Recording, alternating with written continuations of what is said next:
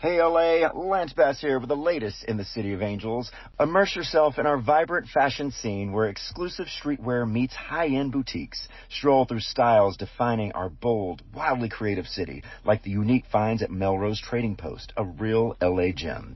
Explore star-studded experiences on Hollywood Boulevard, behind-the-scenes studio tours, and moments of awe under our legendary blue sky. Picture this. The iconic Griffith Observatory, inspiring directors worldwide. Plan your weekend at discoverla.com. It's the time to leave your mark in the City of Angels. Lance Bass is signing off. Danielle Moody here, host of the Woke AF Daily podcast. We've been with iHeart for a year, and what a year it has been. As we head deeper into 2024 and yet another life-changing election cycle, Woke AF Daily is here to keep you sane and woke. Make Woke AF Daily your podcast destination for 2024 election news and analysis. Listen to Woke AF Daily Season 5 on the iHeartRadio app, Apple Podcasts, or wherever you get your podcasts. The Black Effect presents Family Therapy, and I'm your host, Elliot Connie. Jay is the woman in this dynamic who is currently co-parenting 2 young boys with her former partner, David. David, he is a leader. He just don't want to leave me. But how do you lead a woman? How do you lead in a relationship? Like, what's the blueprint? David, you just asked the most important question. Listen to Family Therapy on the Black Effect Podcast Network, iHeartRadio app, Apple Podcasts, or wherever you get your podcasts. I'm Tamika D. Mallory. And it's your boy, my son, the General. And we are your hosts of TMI. And catch us every Wednesday on the Black Effect Network, breaking down social and civil rights issues, pop culture, and politics in hopes of pushing our culture forward to make the world a better place for generations to come. Listen to TMI on the Black Effect Podcast Network, iHeartRadio app, Apple Podcasts, or wherever you get your podcasts. That's right.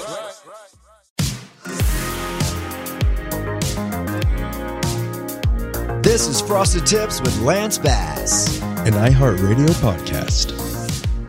Hello, my little peanuts. It's me, your host, Lance Bass. This is my baby in the background screaming. This is Frosted Tips with me, Lance, and my co-host, Turkey Turkey. Hello there. I'm excited about this guest. I know right off the bat this is going to be a twofer because I know this man can talk and I can talk, and I just love him. So let's get right to it because we have the man, the myth, the legend, Mr. Donnie freaking Wahlberg. All right, Donald Edmund Wahlberg Jr. is an American singer, songwriter, actor, record producer, film producer. He is the founding member of the boy band New Kids on the Block. Outside music, he has had roles in the Saw films, Zookeeper, Dreamcatcher, The Sixth Sense, Righteous Kill, Ransom, and many more. He has starred in the drama series Blue Bloods as Danny Reagan since 2010, and since 2014, an executive producer of the TNT reality TV show Boston's Finest.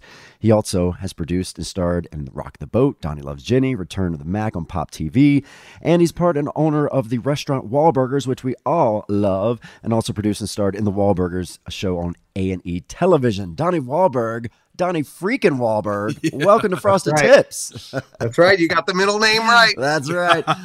Now, I'm going to say all of that was true for once. I think that was the first intro that I hit it 100%. Anything wrong with that one? I didn't catch anything wrong. Okay. It sounded pretty good. I was a little surprised. It was kind of long. I was like, wow, I'm a compliment. You've done a lot. You have done a lot, my friend. Okay, before we start this, though, you have a group text with the New Kids, I'm pretty sure, right? All you guys on one group text. Text them right now. I want to see the first person that's going to respond. Was I the first one that responded to Jordan, by the way? I think you were. I think you were. You were. Yeah. No? Oh, no. Oh, it was Joe. You asked him. Oh, it was Joey. Yeah. You asked him who would be first, and he said me. Well, let's see. And then it was a teaser. I saw it on Instagram, but I didn't see who actually it was. Yep. It was I don't think it was me that day. I don't think it was me. No. Well, text him something very obscure. Like, it sounds like you're in jail or something. Before I send this, I wanna clarify. Okay. I think I did respond first when Jordan texted during the podcast. But I wrote a long response because I wanted to say something in response to what he said, so I took longer. So technically, okay. So you started it first. Okay. Yeah, I do. I think I was first. I'll give you credit for that. Yeah, that counts. Mm-hmm. Okay, I'm gonna write something. I don't even know what I would write to the guys. Yeah, what would you? I don't know. Something just sounds like I'm going to jail. It sounds weird. I wrote, "You guys have a second to talk this weekend." They may smell a rat with that. Okay. That's not typically what I would write, but we'll see who responds first. All right. Well, Donnie, you are the founding member of New Kids. How did you know that you were musically talented at such a young age? I don't know that I knew it. I knew that I loved music at a young age. Yeah. I knew that I like to play the drums at a young age, which has no really bearing on anything that happens with the New Kids. But I loved music. Who is it? First. I'm going to ask Jordan.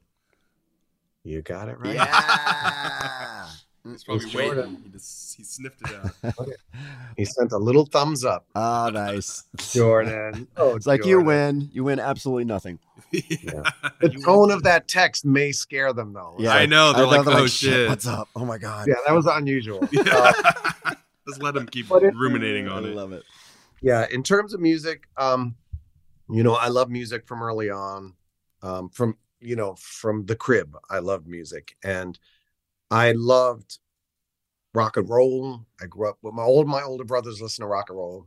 My mom and my older sister listened to R&B, disco, and really my older sister Tracy introduced me to rap and hip hop. She was up on everything. Yeah. She was like, "You got to hear this new song." I was like, "Who is it?" She was like, "It's Stacey Lattisaw." This is R&B singer Stacey Lattisaw.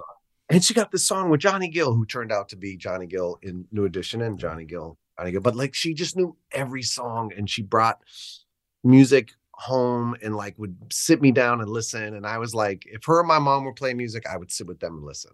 If my brothers were playing music, I was like, I'd have to tag along and ask questions. But with my mom and my sister, they would invite me to let's sit down or let's dance around the kitchen to this disco record. And it was so I had these influences in my life. And when I started listening to rap records, I just was instantly writing my own raps and in love with hip hop from early on. And I don't know that I ever thought about being in a band like New Kids, like a boy band or anything. But I will say New Edition in the early 80s were literally, they grew up probably 400 yards from my junior high school. Really? Oh, wow. So I would be in school and half of my classmates knew them personally.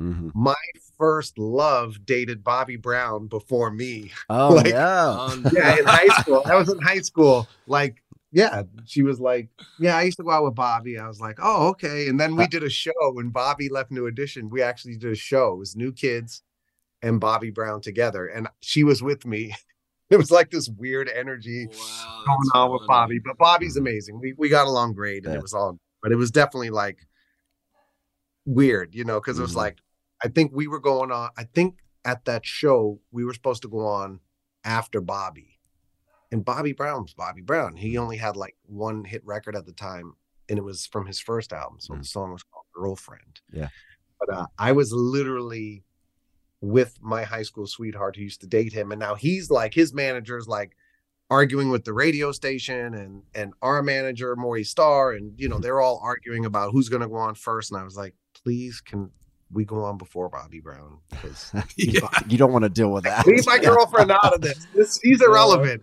Bobby Brown we're talking about. Well, it kind of sounds like the whole Tiffany New Kids experience during the mall tour, because wasn't it her tour at first, but then y'all got so big that y'all started kind of switching up throughout that?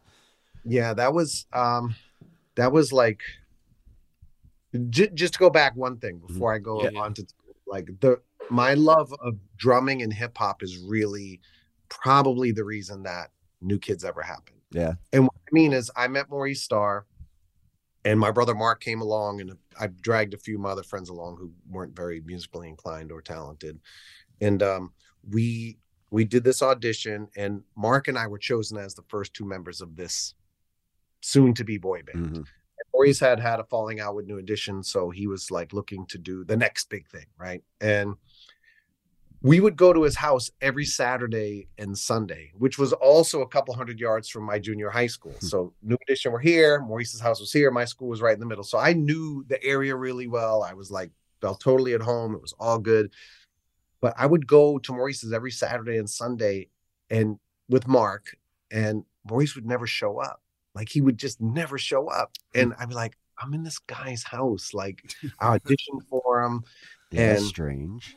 It was really weird, and he wouldn't be there. And but there was an 808 drum machine sitting on the counter in this living room. And I found a Fender amp like in a closet. I took it out. I found a cable. I plugged it in, and I would sit there all day, every Saturday and Sunday, making beats, like reprogramming all my favorite songs, like Planet Rock by Soul Sonic Force. I would reprogram the beat exactly. And how old were you at this point? You must. I was 14. How did you know how to do that at 14? I don't even know how to do that. I learned. I taught myself. Yeah, I just sat there and taught myself, and I was having so much fun.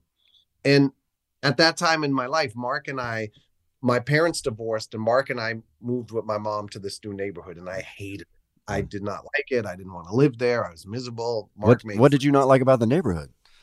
It just wasn't my cup of tea. It was like this different part of Dorchester where we grew up. I didn't fit in. You know, I had like Michael Jackson t-shirt on, and people would like throw rocks at me, and like they hated me.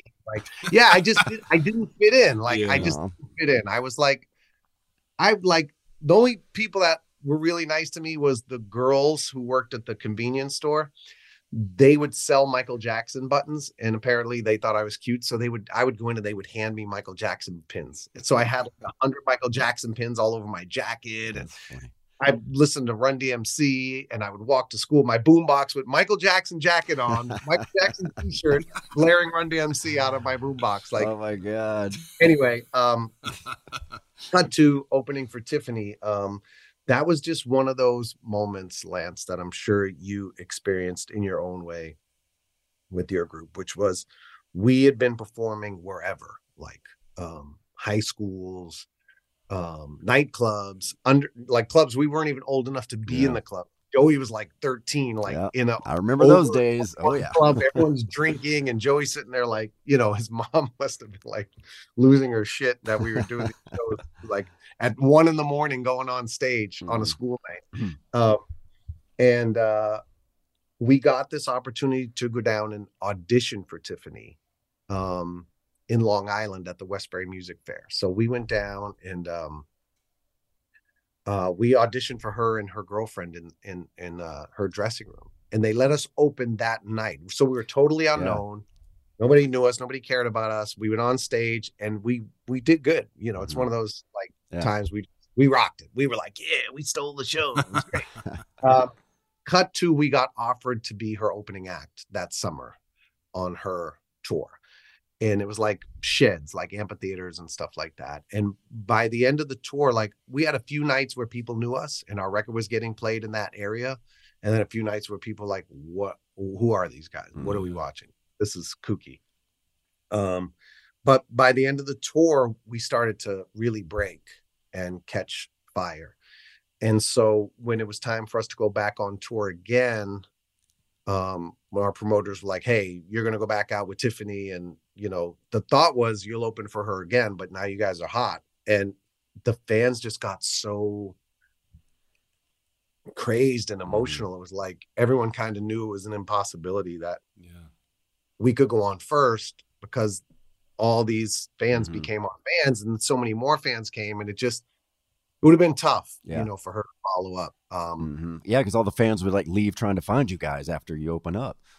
Yeah. And so it switched. So before that tour started, everyone, the managers all got together and had a meeting and decided to invest it.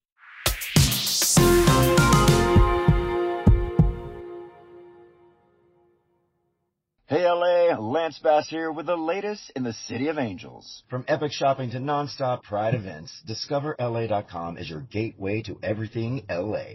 From walk-up windows and rooftop bars to year-round alfresco dining, Los Angeles is a culinary thrill ride sure to leave visitors hungry for more. From tacos to sushi, we truly have some of the best restaurants.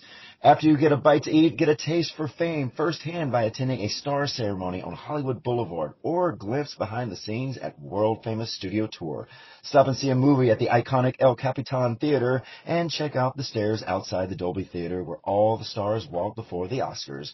Take a hike at glamorous Griffith or stop for a boba or a draft cold brew at an outdoor cafe perfect for people watching.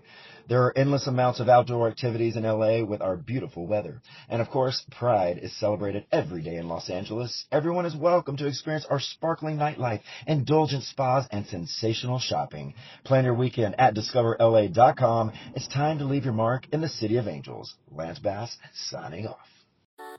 Something that makes me crazy is when people say, well, I had this career before, but it was a waste. And that's where the perspective shift comes, that it's not a waste, that everything you've done has built you to where you are now. This is She Pivots, the podcast where we explore the inspiring pivots women have made and dig deeper into the personal reasons behind them. Join me, Emily Tish Sussman, every Wednesday on She Pivots as I sit down with inspiring women like Misty Copeland, Brooke Shields, Vanessa Hudgens, and so many more.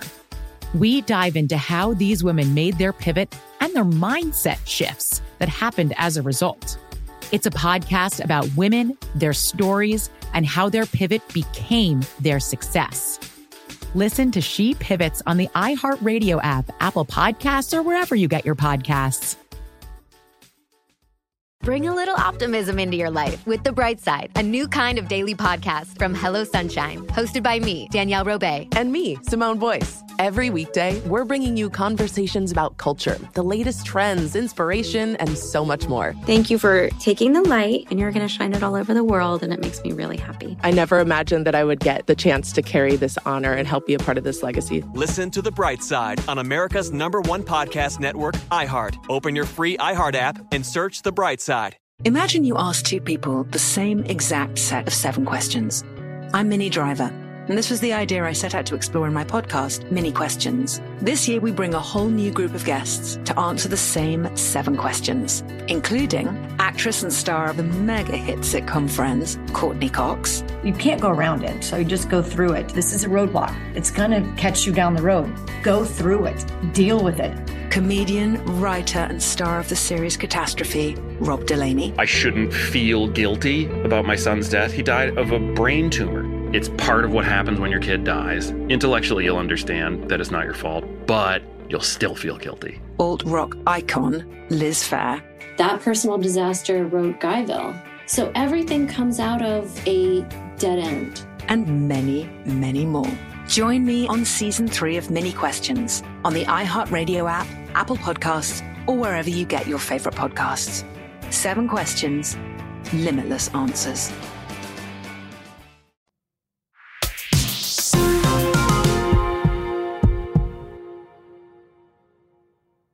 We just had Tiffany on recently, and she was saying that night that, you know, she met you guys and y'all kind of auditioned for her in the dressing room.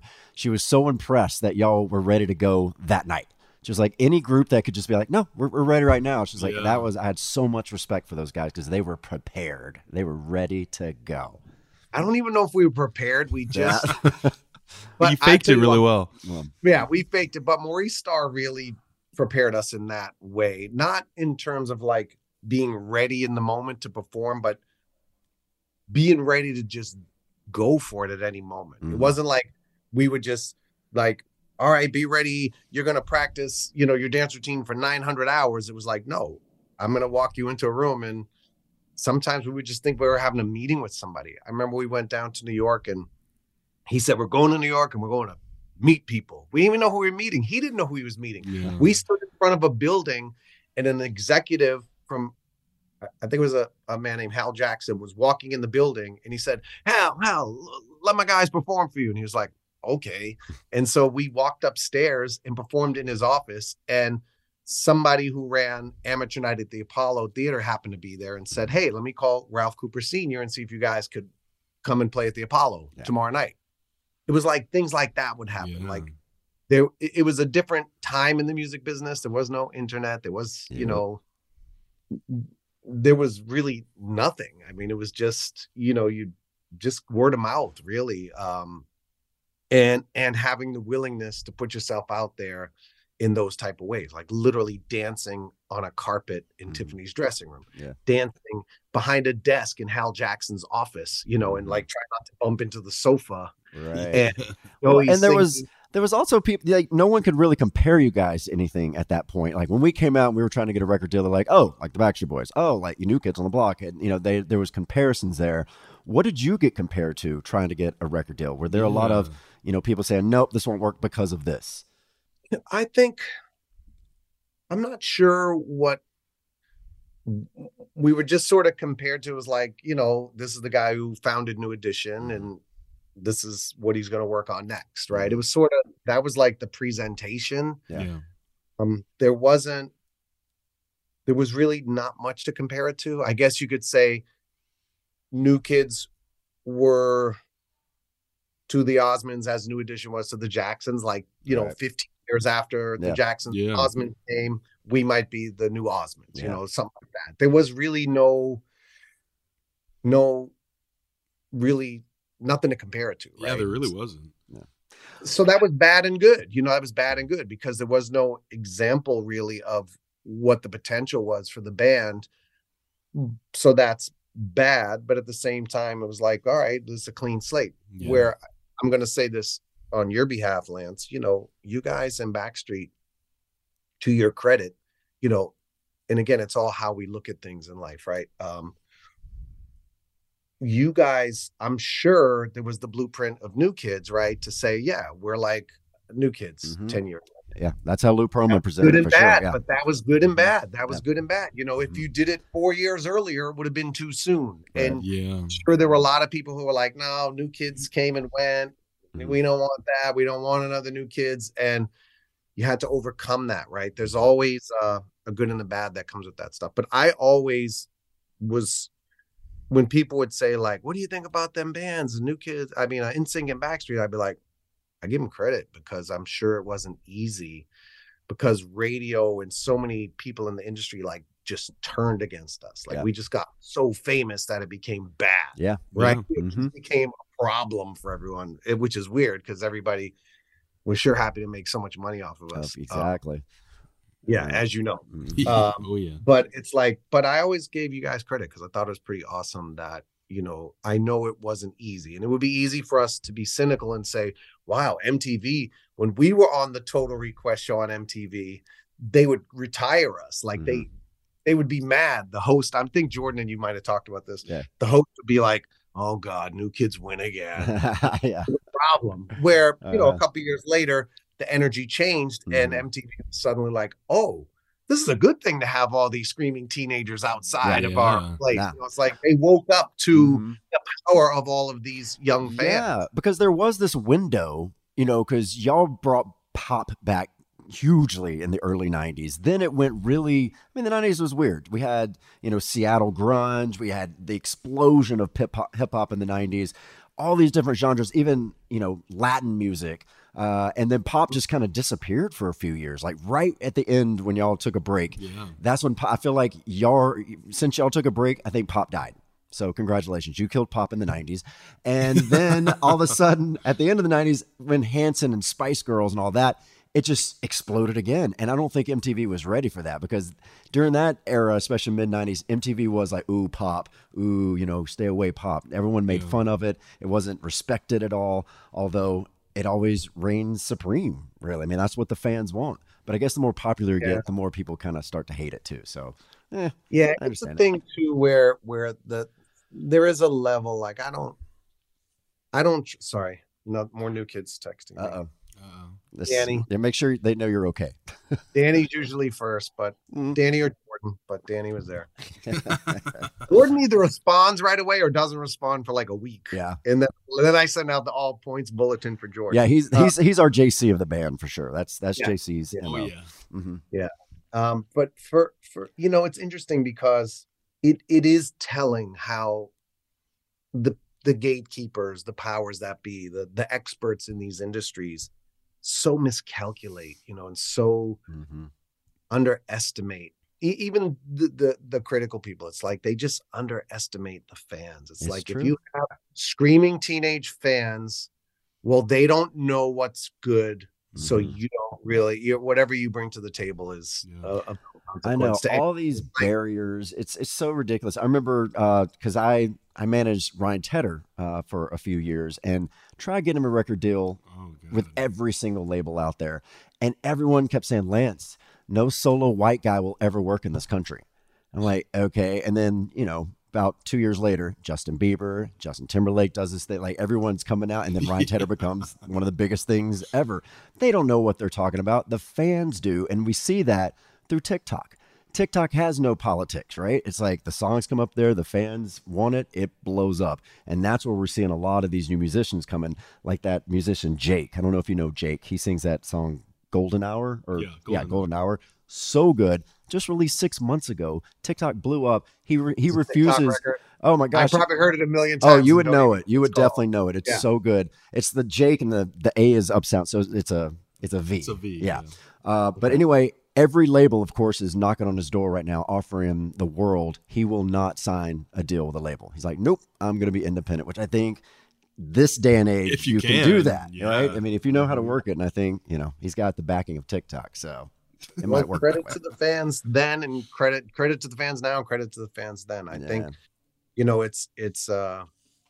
it's something that the fans of our band, of your band, of all those times, they're still with us. Mm-hmm. Well, especially look, I think Blockheads are the best fandom out there. I do, because I mean, I've watched it. Yeah, I mean, I've watched it my whole life. I was a Blockhead, and your fans have really stuck together through all the ups and downs. And even, to this day, I mean, you're doing crazy sold out tours. And when you go on that cruise, which, I mean, all the fans go nuts once a year. It's so fun. And I love how much you love the fans. Y'all really the reason how we treat our fans is because of what we saw you guys doing with your fans.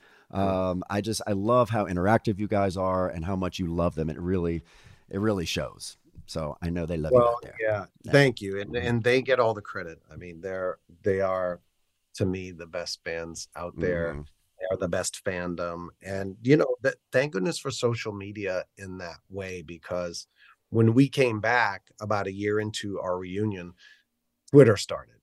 Mm-hmm. And it literally changed the game. It created this ability for us to stay connected in ways that we never would have before. And it also allowed the fans to connect in ways that they wouldn't before. So suddenly I might do a post on Twitter, one fan may respond, and then another fan reacts to that response and says, oh, that's kind of like how I think, that's what I would, and then they write, great comment. And now they're talking, and then their circles of friends get together. And now, like, we announce a show in the middle of the desert somewhere on a Tuesday afternoon, and the fans are all like, you going? Yeah, I can go. Mm-hmm. All right, great. I'll have a babysitter. And it's like this network of fans has sort of built and bonded, and we've bonded with them. This is really cool. It's thank goodness, because it keeps it all alive every moment of the day. It's like, I don't get up, and there's no day that I wake up that I don't look at my phone and check in on Twitter or Instagram and just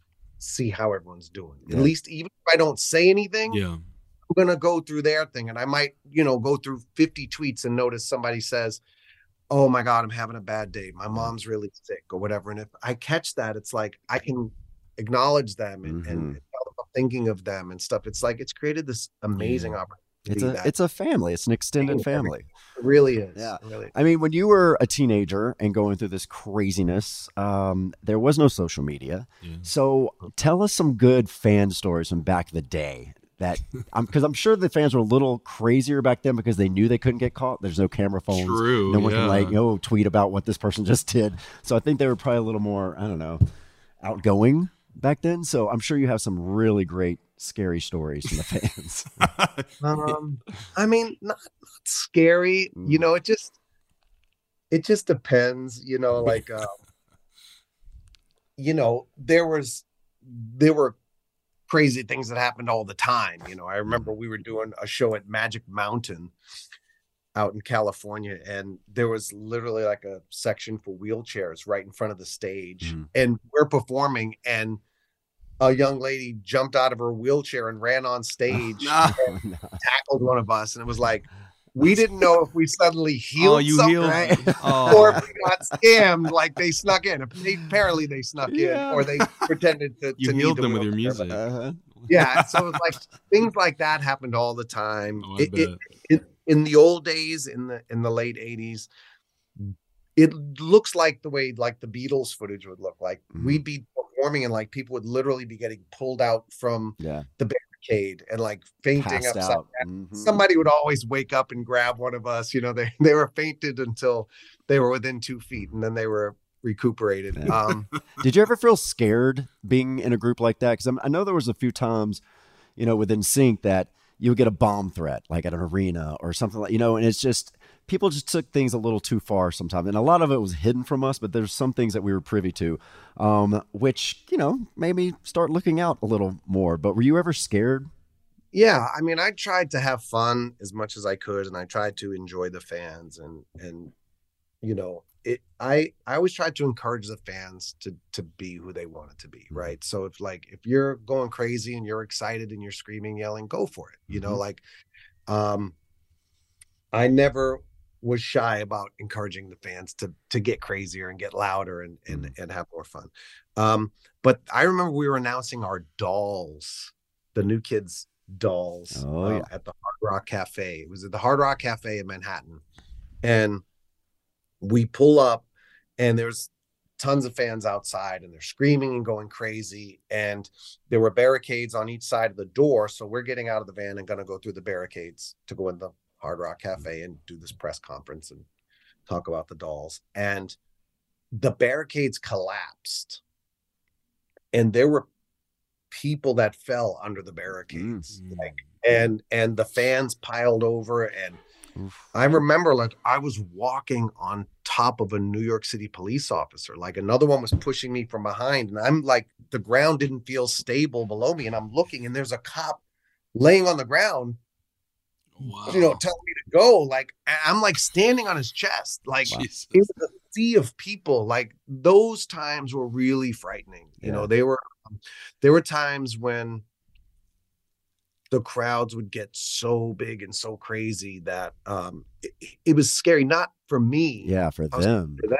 Yeah. Yeah, I was scared for them. And I remember being in that press conference with the dolls. I mean, it took me a while to snap out of it. Like we went into this little green room or whatever and hung out. And I was literally just staring into nowhere. I remember the feeling of just being like, this is really crazy. Like, you know, it's scary to think that someone could get hurt, you know, and it happened. People did get hurt at different times. And there were times where it was really, really dangerous and really frightening. And, you know, it's fun until those moments. And you realize, okay, this could really be problematic. So it's a delicate dance, but, you know, looking back, I wouldn't change any of it. It was all, you know, fun and I don't want to ever say it was difficult. You know what I mean? Because every country to me have different types of fans. Besides America, which y'all were huge in, what countries did you go to that you're like, holy crap? Like, because I know you go to, let's say, Japan, and they're just organized, right? They go crazy at the concert, but at the end, they single file line out the door. They're just nice. They pick up all their trash. Spain, they just want to rip you apart. If you're wearing earrings, you will not have those earrings anymore. You will come out bloody. Germany, they're the ones that always camped out at the hotels. Like you're going to go to the lobby of just hundreds of girls at all times. So every country had their own type of fans. Did you notice that also traveling the world? Yes. I think Brazil. Yeah. Amazing. England. I mean, London, we had fans. We remember we used to see videos of Michael Jackson staying, I think it was the Canterbury Hotel.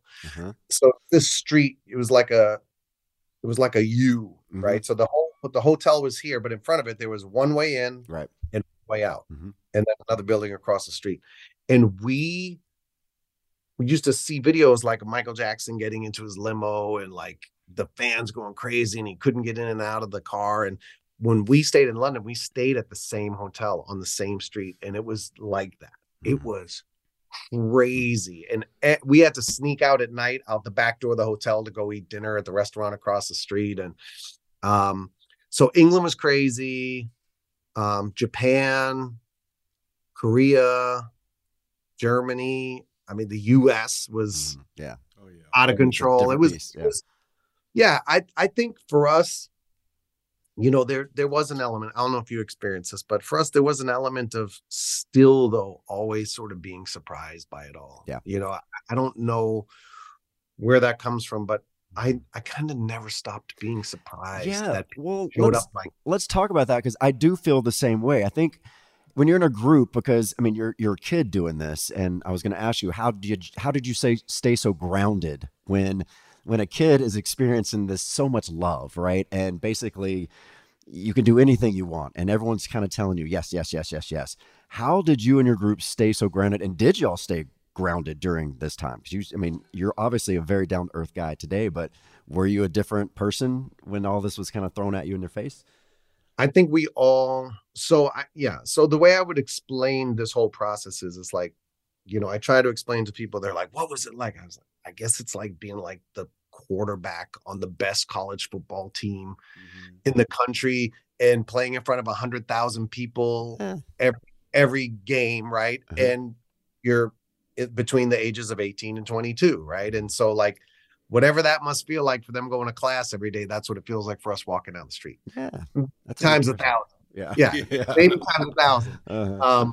But I think in terms of staying grounded, we all had moments, right? Because we're at that age becoming successful, like 18, 19, 20, 21. That's when we're finding our autonomy, right? That's when we're trying to decide who we are. And typically in life, you go off to college, you become independent, you push back on your parents and that, and you start to find your own thoughts, your own way of looking at the world, right? And you pick up different things in school, you know, and you get into these different cliques and you learn about different things, and you start to realize, I'm not like my parents and everyone back home. I'm my own person, right? Yep. So we all had to do that in the public eye, and I'm sure we all had moments of getting a little crazy and stepping out in a way that was like, you know, could seem like we were like losing control, like egoically or whatever. But I think the truth was no one ever went really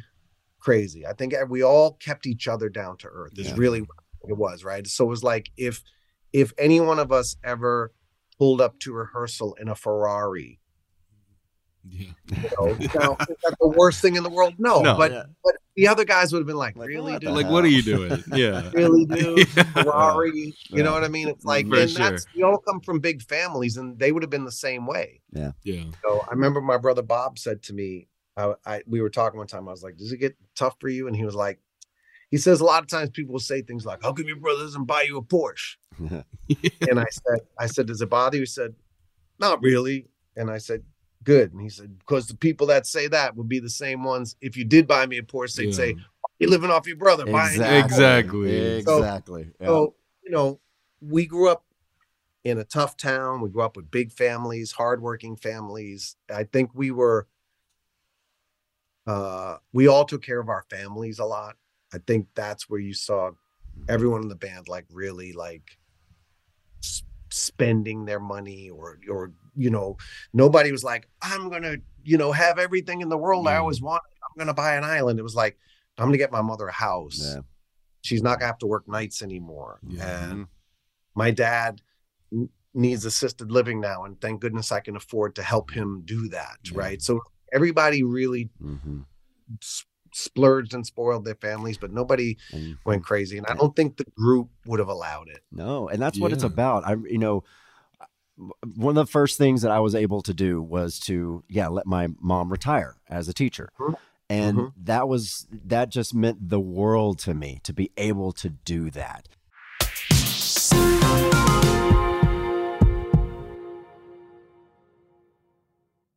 Hey LA, Lance Bass here with the latest in the City of Angels. From epic shopping to nonstop Pride events, DiscoverLA.com is your gateway to everything LA.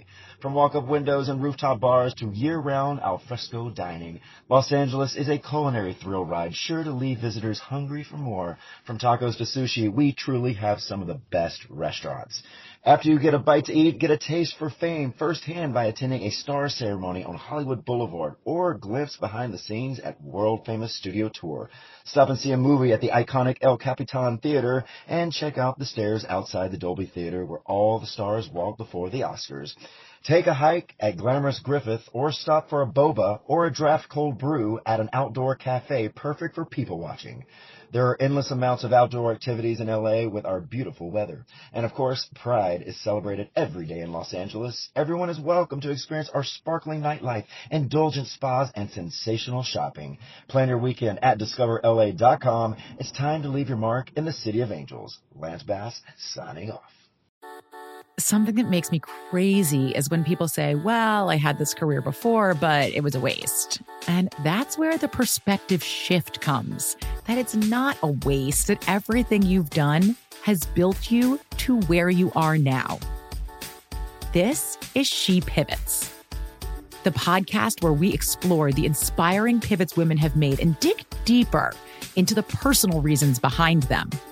Join me, Emily Tish Sussman, every Wednesday on She Pivots as I sit down with inspiring women like Misty Copeland, Brooke Shields, Vanessa Hudgens, and so many more.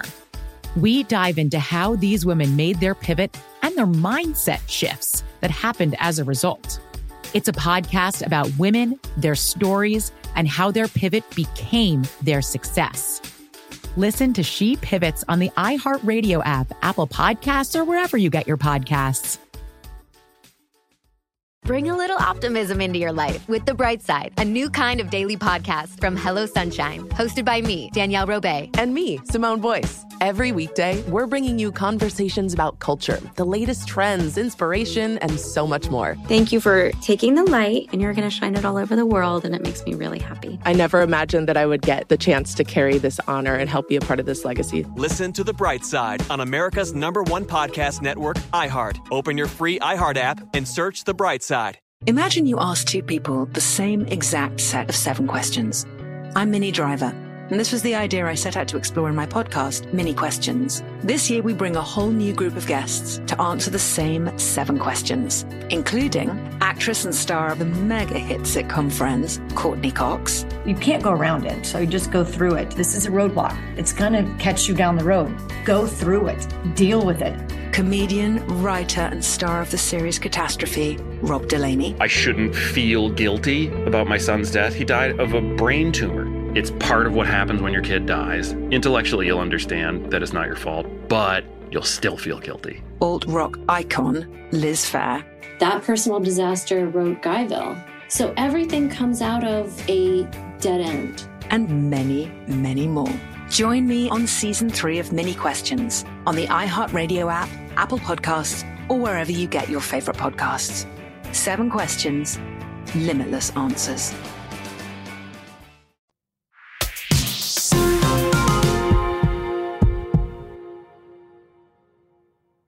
Do you remember what you were able to do with your first paycheck? Were you able to like retire a family member or do something special for them? The first time I remember getting like a check, like we used to get money. We were so funny. We would like go to Japan to do promotion and we had no money. Like we were like starting to become famous and it was like, we would just try to save up all our per diem. Exactly. We lived off per diem for years.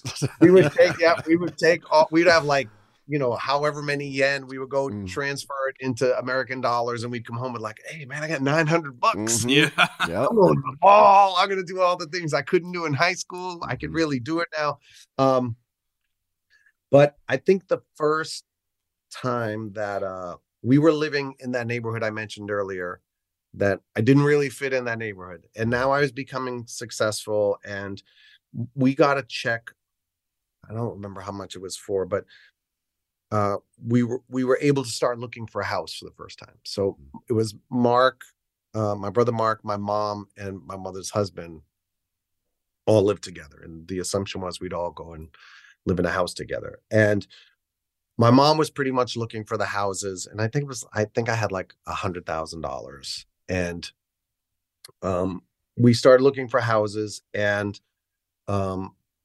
we found this house that was kind of like, it used to be $100,000 house, but this guy who owned it fixed it up and put a pool, and there was like a little room with a little movie screen come out of the ceiling. And this is like 1989, 89. This is pretty fancy. And I remember my mom loved it. Like she walked in and she gasped when we walked in the front door. And it wasn't like nothing crazy. It was just nice. It was beyond anything we could ever have dreamed of having, right? In fact, my manager, when he saw it, when I showed it to him the first time, our manager, the late, great Dick Scott, he said, "This is good for a starter house." He said about this house. I was like, "Are you crazy? Like, I was here forever. Yeah. This is more fancy than anything I could have dreamed of." But my mom was so blown away by this place. And I remember there was a primary bedroom when we went up, and there was a little balcony on it. And my brother Mark and I went out there, and gosh, Mark must have been 16 or whatever. I don't know what he was. And I said, "What do you think?" And he was like, "This is cool."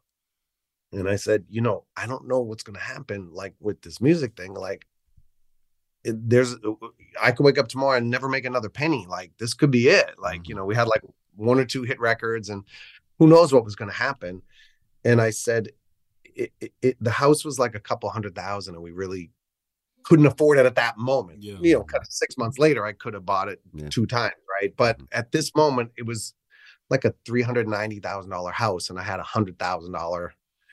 That's all I had in the world. And I said to my brother, I said, if all this ends tomorrow, you have to get a job, and you have to work your ass off, and I have to get a job, and we have to be able to maintain this house for Mom because she loves it. I'll do it. I'll take the risk, and I'll take the loan and do all that. But we have to fight tooth and nail to keep this place, for her. And if you agree to that, then I'll do it. That's some good motivation. Let's do it. Yeah. He said, "Let's do it." And we got it. And, it was a really profound moment. And we went back on tour, like, I don't know, a week later after like agreeing to buy the house. And my mom moved in while I was away, and I came home right before Christmas. I think it was 88 going into 89 or vice versa. I'm not sure. But I remember coming home to that place, and the look on my mom's face was everything. And by this time we had already, become so much more successful in the 2 months that I'd been gone. He'd moved in, that it really, it meant a lot. It meant a lot. I'm a little verklempt because I know, but that's the special part is you get to the take anniversary of her passing is tomorrow, right? So like, siblings are all texting and stuff, and I hadn't really been even talking about this, so it's just a little it's good. It's a good emotional wave that's rushing over me. I'm very grateful. Well, she raised a great boy, that is for sure. That is for sure. Speaking of family, what is it like working with family? I mean, a lot of people say do not go into business with family, but you have in many areas ways, of your career. Was it easy for you guys, or were there some hard moments like, oh, why did I do this? For sure. Well, I worked with Mark also in music, so I was his producer, and I was his Maurice Starr or Johnny Wright or say Johnny Wright, not Lou Pearlman. Did he have a better deal than our deal? Yeah. So I think we still have a contract, Mark and I. Still, actually, he owes me an album, and until time as that album's done, I could be collecting money on other aspects of his career. Funny. I don't bother with that. I don't. Marky Mark 2025 coming soon. I love it. But we did really great with that. Like, we had a great time doing that. It was important for me to prove myself outside of New Kids, right? So I had this. I wanted to make these records. I wanted to do something. I also wanted to help my brother have a life. He was going nowhere fast. And so writing and producing music and then plugging him into it really was a good for me, right? To get that, to have that creative outlet. But so we had already experienced working together. With the restaurants, it's been fun, in a lot of ways. People wonder, like, if Mark and I have a relationship, if we get along. There were like rumors, like, because he didn't come to me and Jenny's wedding, that so he does hate you. Oh man, breaking news! Breaking news. I wish I could service that. But in many ways, we did grow apart, right? And nothing to do with anything other than, I mean, people say like I'm the busiest guy in the world, and I go, okay, well, I know a few other busy guys who are more busy than me, and Mark happens to be one of them. And he has a family of his own, right? He has 4 kids and a wife, and he's got a lot of responsibilities. So we just naturally grew apart. I lived and worked in New York. He lived in Beverly Hills and worked all over the place. And so the restaurant business actually has been good for us, like getting back together and reconnecting. That's nice. And yeah, and we have to talk a lot, and we you know,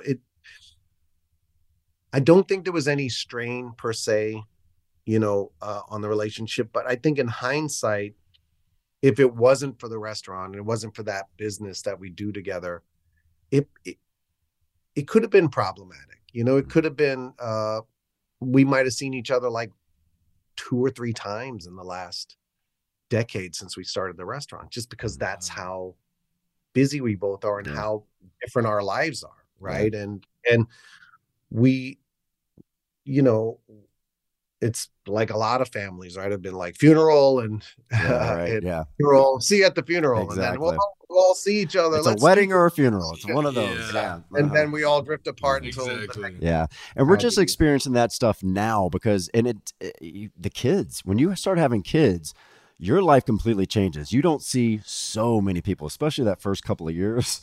Like there's so many of our friends. I'm like, oh my God, I can't believe I've not seen you in person in 2 years.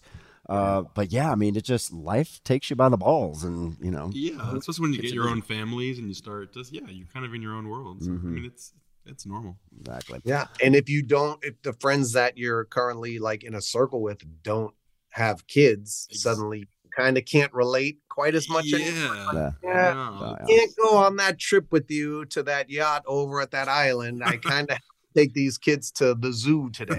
Yeah. Oh no, we're definitely still going on that yacht. With those couples and parents, right? Oh yeah. 100%. All right, guys, let's pause right here because, like I said before, it's going to be a twofer. And why not have a twofer with Donnie Wahlberg? I know, right? So, all right, let's take a little break, and we'll get back to Donnie with his second half of the interview very soon. So, thank you so much for listening.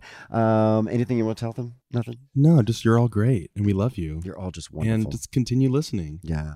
And in return, we will listen to you if you rate, review, and subscribe. There you go. And DM us on TikTok, Instagram. We love talking to you there. We love the community that we're building.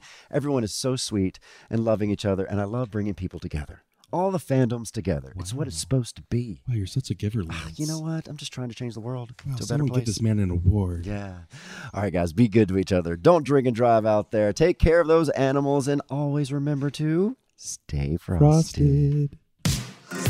Hey, thanks for listening. Follow us on Instagram at Frosted Tips with Lance and Michael Turgeon-Hart, and at Lance Bass for all your pop culture needs. And make sure to write us a review and leave us 5 stars, 6 if you can. See you next time.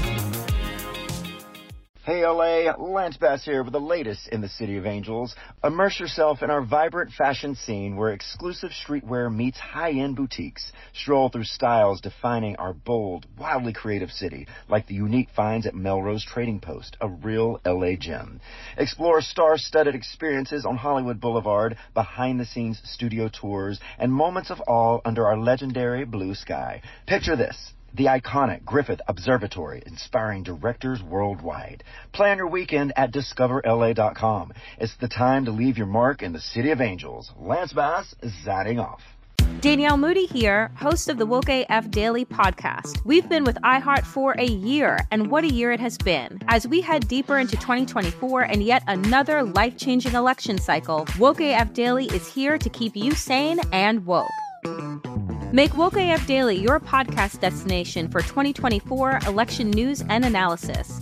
Listen to Woke AF Daily Season 5 on the iHeartRadio app, Apple Podcasts, or wherever you get your podcasts. I'm Tamika D. Mallory. And it's your boy, my son, the General. And we are your hosts of TMI. And catch us every Wednesday on the Black Effect Network, breaking down social and civil rights issues, pop culture, and politics in hopes of pushing our culture forward to make the world a better place for generations to come. Listen to TMI on the Black Effect Podcast Network, iHeartRadio app, Apple Podcasts, or wherever you get your podcasts. That's right. I'm Diosa. And I'm Mala. We're the creators of Locatora Radio, a radiophonic novela, which is a fancy way of saying a podcast. Welcome to Locatora Radio Season 9. Love at First Listen. This season, we're falling in love with podcasting all over again. With new segments, correspondence, and a new sound. Listen to Locatora Radio as part of the My Cultura Podcast Network, available on the iHeartRadio app, Apple Podcasts, or wherever you get your podcasts.